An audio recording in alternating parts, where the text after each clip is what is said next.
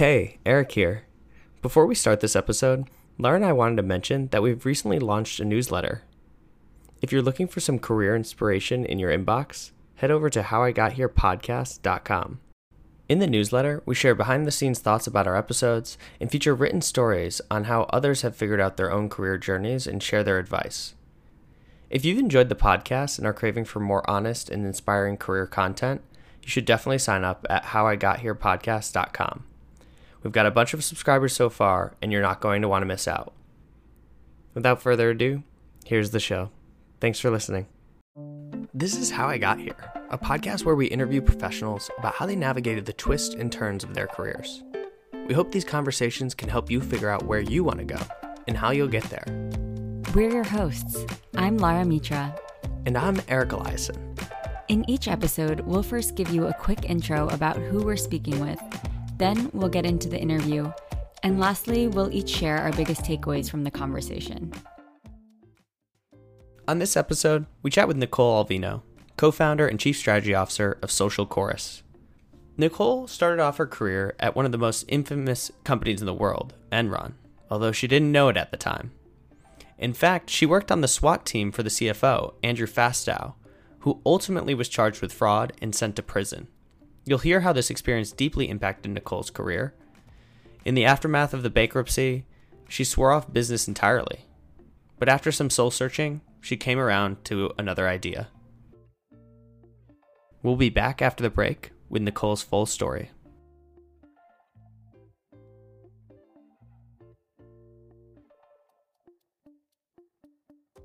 Hi, I'm Nicole Alvino, co-founder and chief strategy officer of Social Chorus. So we know that you started your career at Enron, and based on what you've told us, you had a pretty great experience. You were learning a lot about finance and business skills, but then of course you were also at Enron when it started to collapse. Can you take us through the beginnings of when you realized something was off? I was 23 years old and I was given power of attorney to go to the Cayman Islands to buy a Turkish power plant on behalf of Enron. So from one structure to another, like I went with our banker and our attorney, me flying down, and we stayed in that.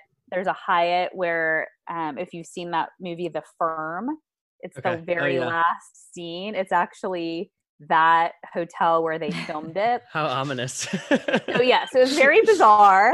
And part of me at 25 is, oh wow, I'm important. I was kind of handpicked to go and do this. I actually had to sign the documents, and we went to this law firm, had to set everything out. And it was on the wall, there was a placard of all of the companies that were incorporated in this particular law firm. So call it a potential of 1,000 companies that were incorporated. That as I was looking down of them, like 80% were all Enron companies that were created to do these structures. And that was the first time that I scratched my head a bit and thought, this seems like a lot. And again, I had no idea what other companies do and if this was normal. And when I asked people about it, they all said, don't worry, every public company does these structures, transacts this way. You know, Enron just does it more than everyone. We push the envelope. This is how change happens. We're really aggressive. You know, isn't it great that you're a part of it? So it was all of this kind of external affirmation about what we were doing and about the creativity, which was a positive. I mean, I even had investment bankers who we worked with say to me, you're so lucky you're working for this team. You guys are on the cutting edge of even what we're seeing. So it was very interesting just to have all of that positive external affirmation of what we were doing. And were you convinced after you had this kind of suspicion and then you went back to your team, were you convinced by what they said, or were you still unsure? Yeah, I didn't know. And it was also, I had a liberal arts degree. I hadn't done this work. These were people who have decades of experience in finance. And so I took their word. And then could you talk us through what happened, shortly after that experience that you had in the Cayman Islands, and when everything started falling down around you? It was right when I was applying to business school. And I remember there was a kind of a week in between when two applications were due. And that was when the first Wall Street Journal article came out.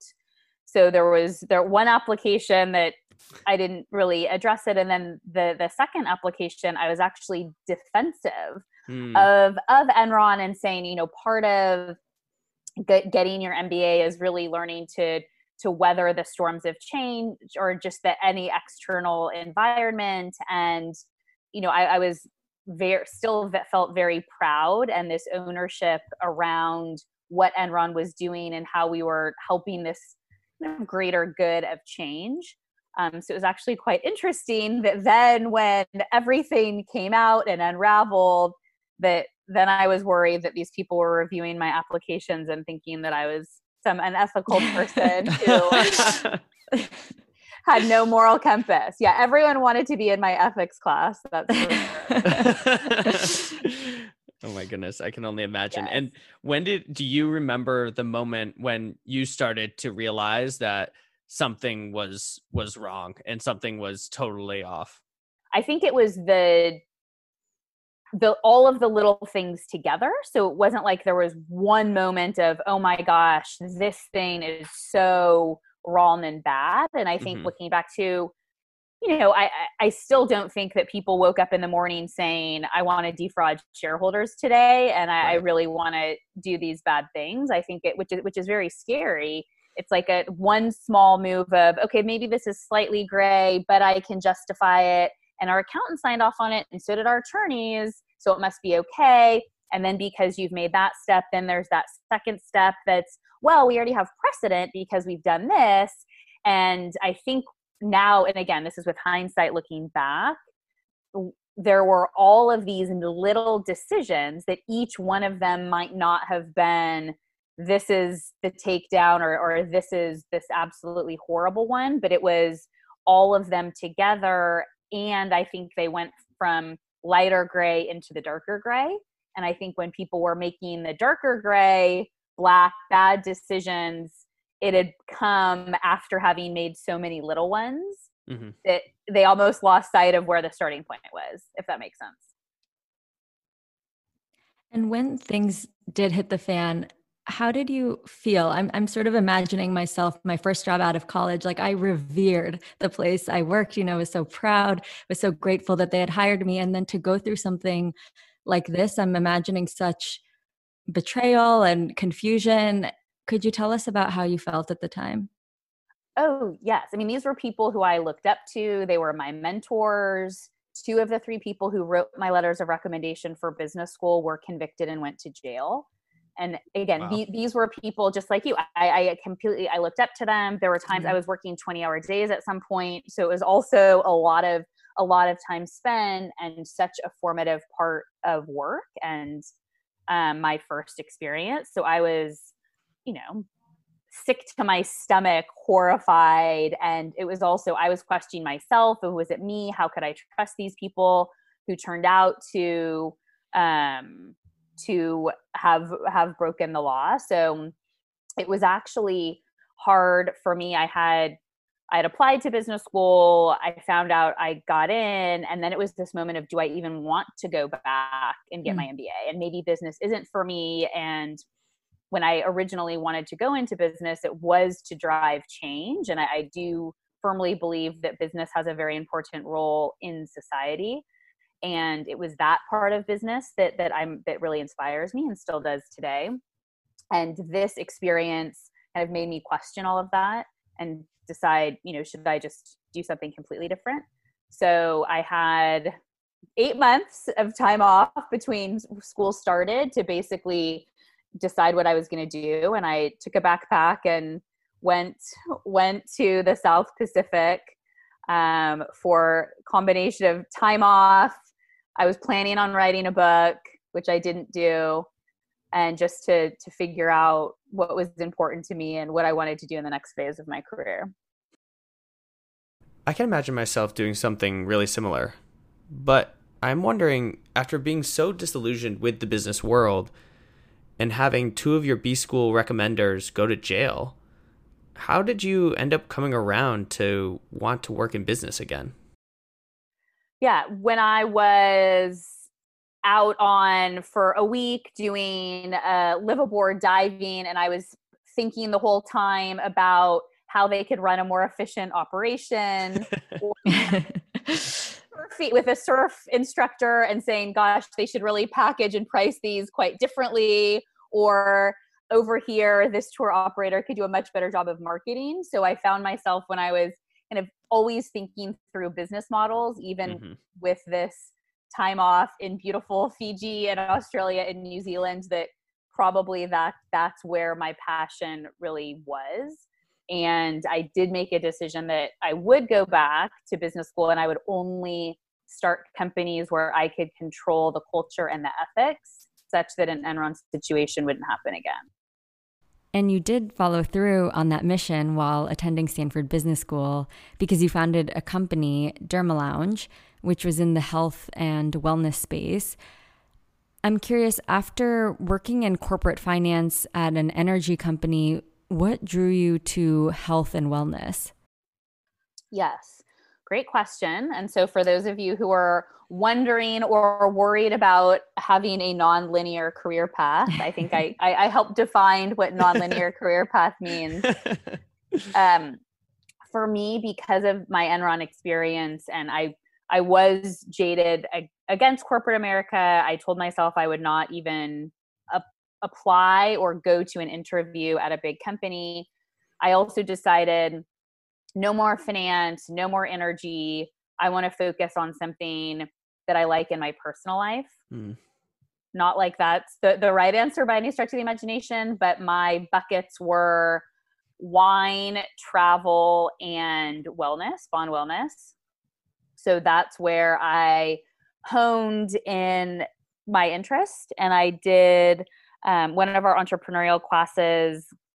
Some friends and I did a wine importing deep dive, and it was some people who are in the wine industry and went into the wine industry. So I kind of researched that space, worked on a couple of business models in the travel space, and spent some time with other entrepreneurs there, and then did the same in the spa and wellness space before I honed in on Derma Lounge. What was the transition like, going from this big organization that I imagine was somewhat hierarchical to now being a first-time founder and CEO?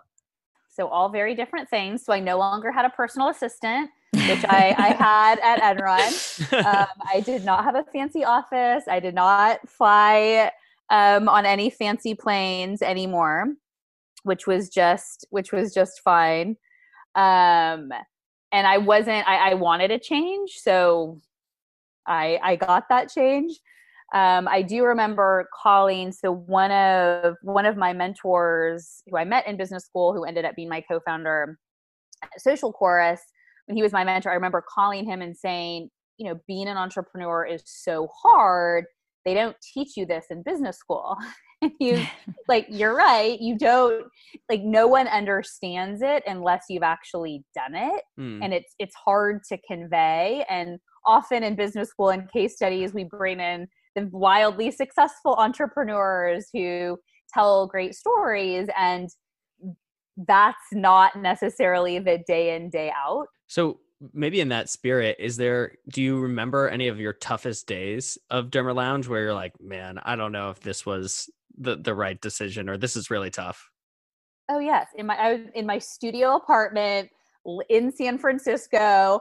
I remember multiple days I would be up before the sun would come up, watch the sunrise, and thinking, like, having to start my days and do all of the things I needed to do from my studio apartment and never turn off. So there were some days where I would think to myself, is this really worth it? Shouldn't I have just gone to work at Google? Definitely would have made a lot more money, but that's not the point. At least for me and my career, it's as much of the journey as the destination. And Right. I think if you take a growth mindset perspective or mindset, which I do, and think about my career, I think as long as I'm learning about myself or thinking about either gaining skills or gaining experiences, then it's worthwhile. So what did you feel like you learned while founding Derma Lounge? I quickly learned about myself that I loved building the team. I loved the branding. I loved building our story and talking about our vision. I loved spending time with our customers. And I didn't love the kind of operational day in, day out of the operations specifically of running a spa business. There are just certain things that I wasn't, again, not my best skill set, and I did not like it. And I realized for me, and that it was a combination of the things, and I do think that in one's career, if you can find the intersection of what you're good at and what you're passionate about, I think that's obviously the best place to be. And it seems simple. I think it is harder to actually understand that. No better way than when you're forced to do all of the jobs as a small business entrepreneur. I mean, we know that eventually in 2008, you left Derma Lounge and you founded Social Chorus, where you are today as Chief Strategy Officer. I was just curious around how you knew, when it was time to leave Derma Lounge and what that was like for you.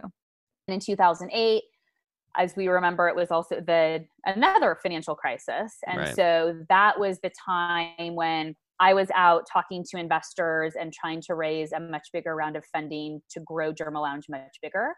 And my aspirations were for a much bigger lifestyle brand around skin health, and something that would require pretty significant external funding. Then when crisis of 2008 hit, no one is funding a spa or skin health business. And so that aspiration of going much bigger at the time frame that I wanted to do it just evaporated from external factors. And then I stepped back and said, I personally don't need to run our company of this size. Yet we had 2 physical locations. We had launched a product line, but it was very clear for the next couple years that was going to be the business. And so I decided that for me, that was my time to just have someone who could run the operations, and I would go on to the next chapter for me. What was it that about, having 2 stores and only launching one line that made it so that you didn't want to be a part of it? I think you had said earlier, like, you were really interested in building the team and making a vision and dealing with the branding. Is it because that wasn't going to be a big part of your day-to-day work? That's right. We weren't growing at the rate at which I would have been necessary. And I think for me too, it's important. I had to look at myself and say, where am I in my career? What else do I still want to do and want to learn?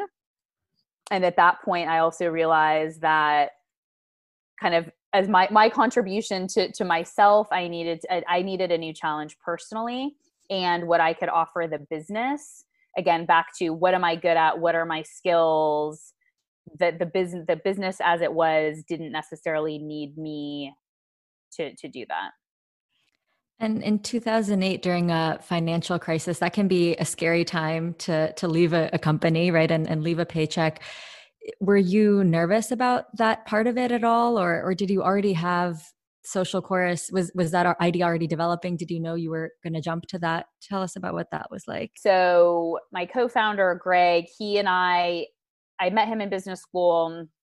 He was my mentor for several years. We had bounced around different company ideas.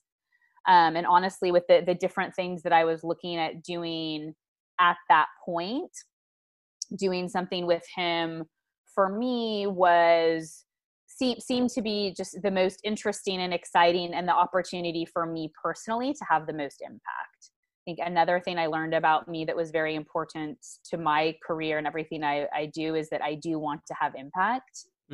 what ended up becoming Social Chorus was going to give me the greatest opportunity for impact without having to take on the weight of the world on my shoulders. So I absolutely did not want to be CEO at that point. So given my experience at Derma Lounge and being a first time CEO and founder, it was really hard. I talk about it as the weight of the world on your shoulders. And I wanted to, as my next step, not be in that role. And even though you were pretty sure, you didn't want to be in the CEO role anymore, was it a tough transition going from being, the person who calls all the shots to now reporting to someone else who was in that position at Social Chorus? I was at the time, that's so what I wanted. So it wasn't, so it didn't seem to be a hard transition. Again, it was a welcome transition at that point. And it's interesting. It's like, so when we look at someone's LinkedIn or resume, it's very obvious to see where they switch companies, but it's much harder to see how career growth happens within a company. And like you said, you've been at Social Chorus for over 10 years now. How did you think about saying like, oh, I'm going to stay here and keep working on this, and I'm going to rechange my role, versus saying I need to go elsewhere to get my new learnings? Yeah, I think that's a great question. I think people, back to, you should always evaluate, whether it's formally every year or every 2 years. And I think for me, a combination of changing the role or the type of role to learn new skills. And we did make a couple turns and pivots along the way. So what we started as Social Chorus is not Social Chorus today. And so I think that because we had a couple versions of the business, it was still, that was for me kind of enough of that entrepreneurial excitement and driving change, in addition to me functionally having some new skills to learn and new challenges to take on, that still made it exciting and a place where I still am excited to be and want to be today.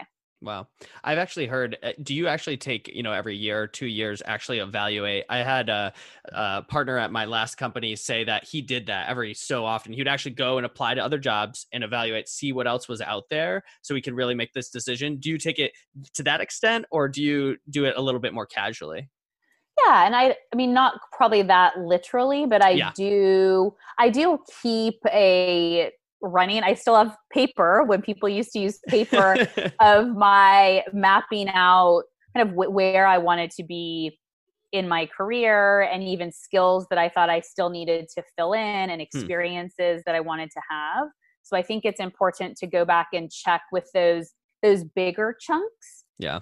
That don't necessarily have to be the every year, every 2 years. And then for the every year, every two, I think it's just to take a step back and say, am I contributing to this organization in a way that I know I can, that I'm giving myself to my full potential, or I'm learning and I'm growing.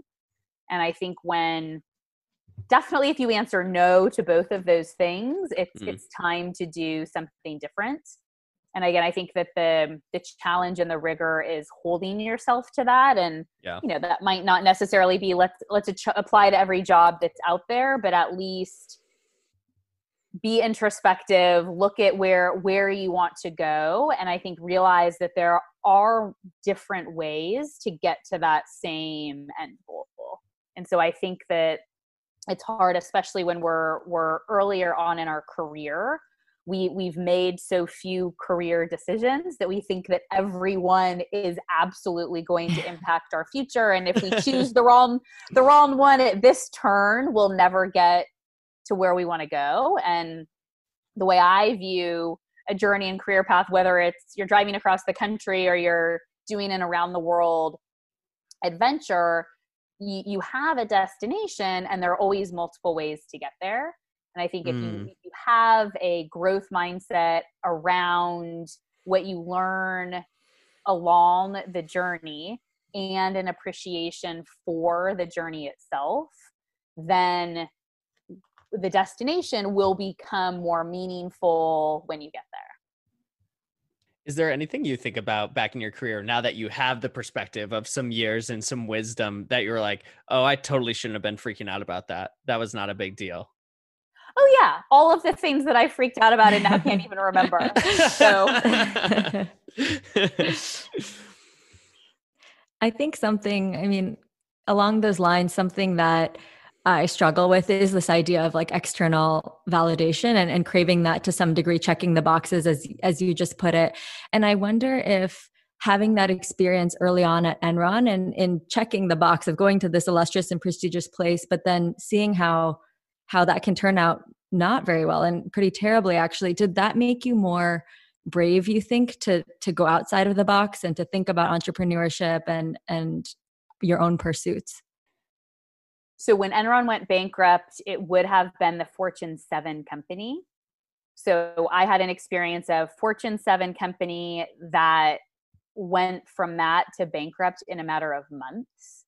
Mm-hmm. And I lived through this experience of nothing is permanent. So I had this very visceral experience early on that even the biggest, most powerful, most prestigious company could go away and nothing is really secure.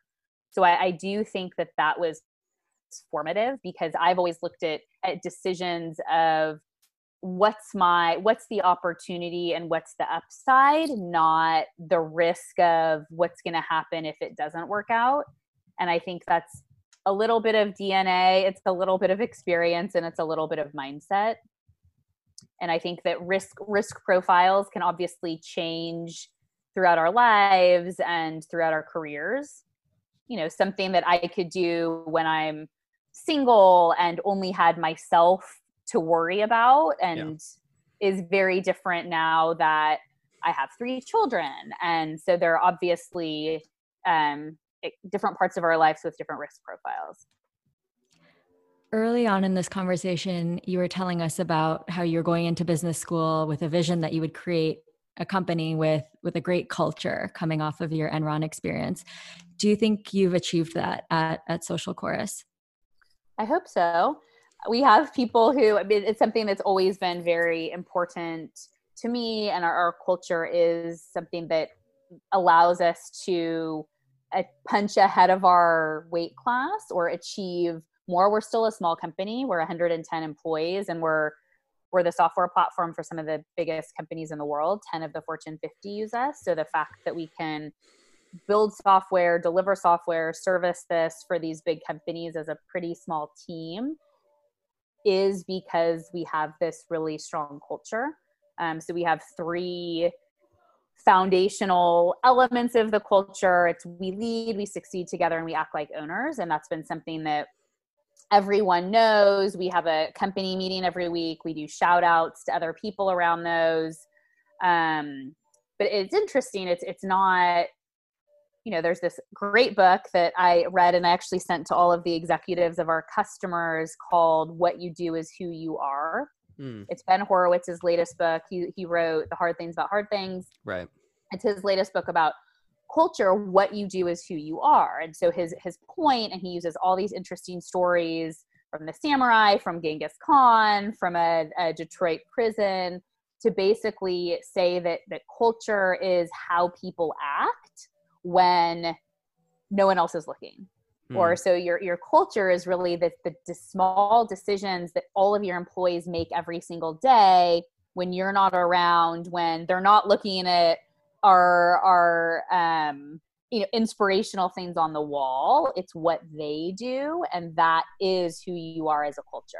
So that's been really interesting for me to think about that in the lens of, we have new people, we're constantly hiring new people. How can they know how to make these decisions? And are we giving them is your culture strong enough to enable new hires to make these decisions or trade-offs, within a couple weeks of being hired? So I think that's something that I'm aspiring to. And I don't know if you ever achieve it's not a perfect culture, and it does need to evolve. But it's ultimately lives on in everyone, and it is their actions, not necessarily what I'm saying. I just felt like Nicole's interview was just super helpful for me because, as you know, Lara, like I just had the company I'm working for after school delayed when I'm going to start.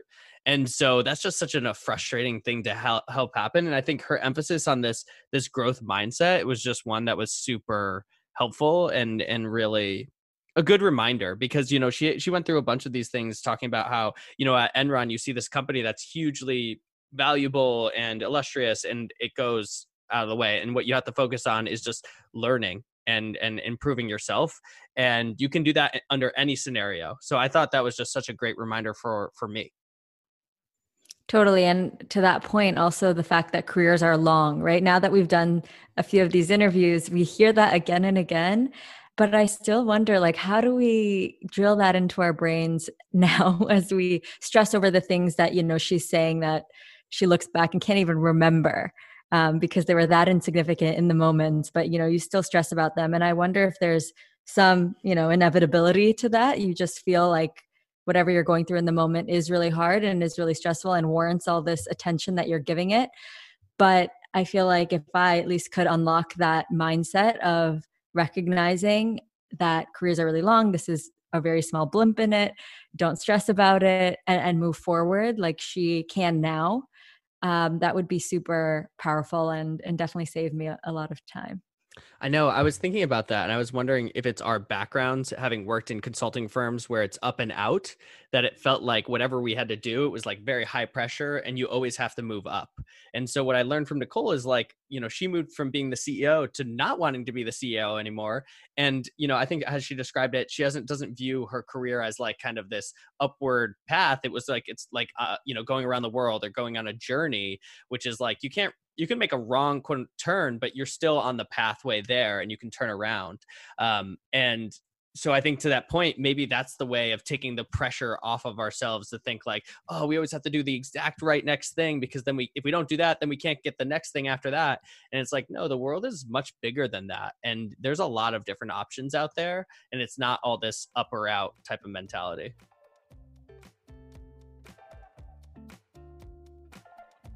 You can find more episodes of How I Got Here wherever you listen to podcasts.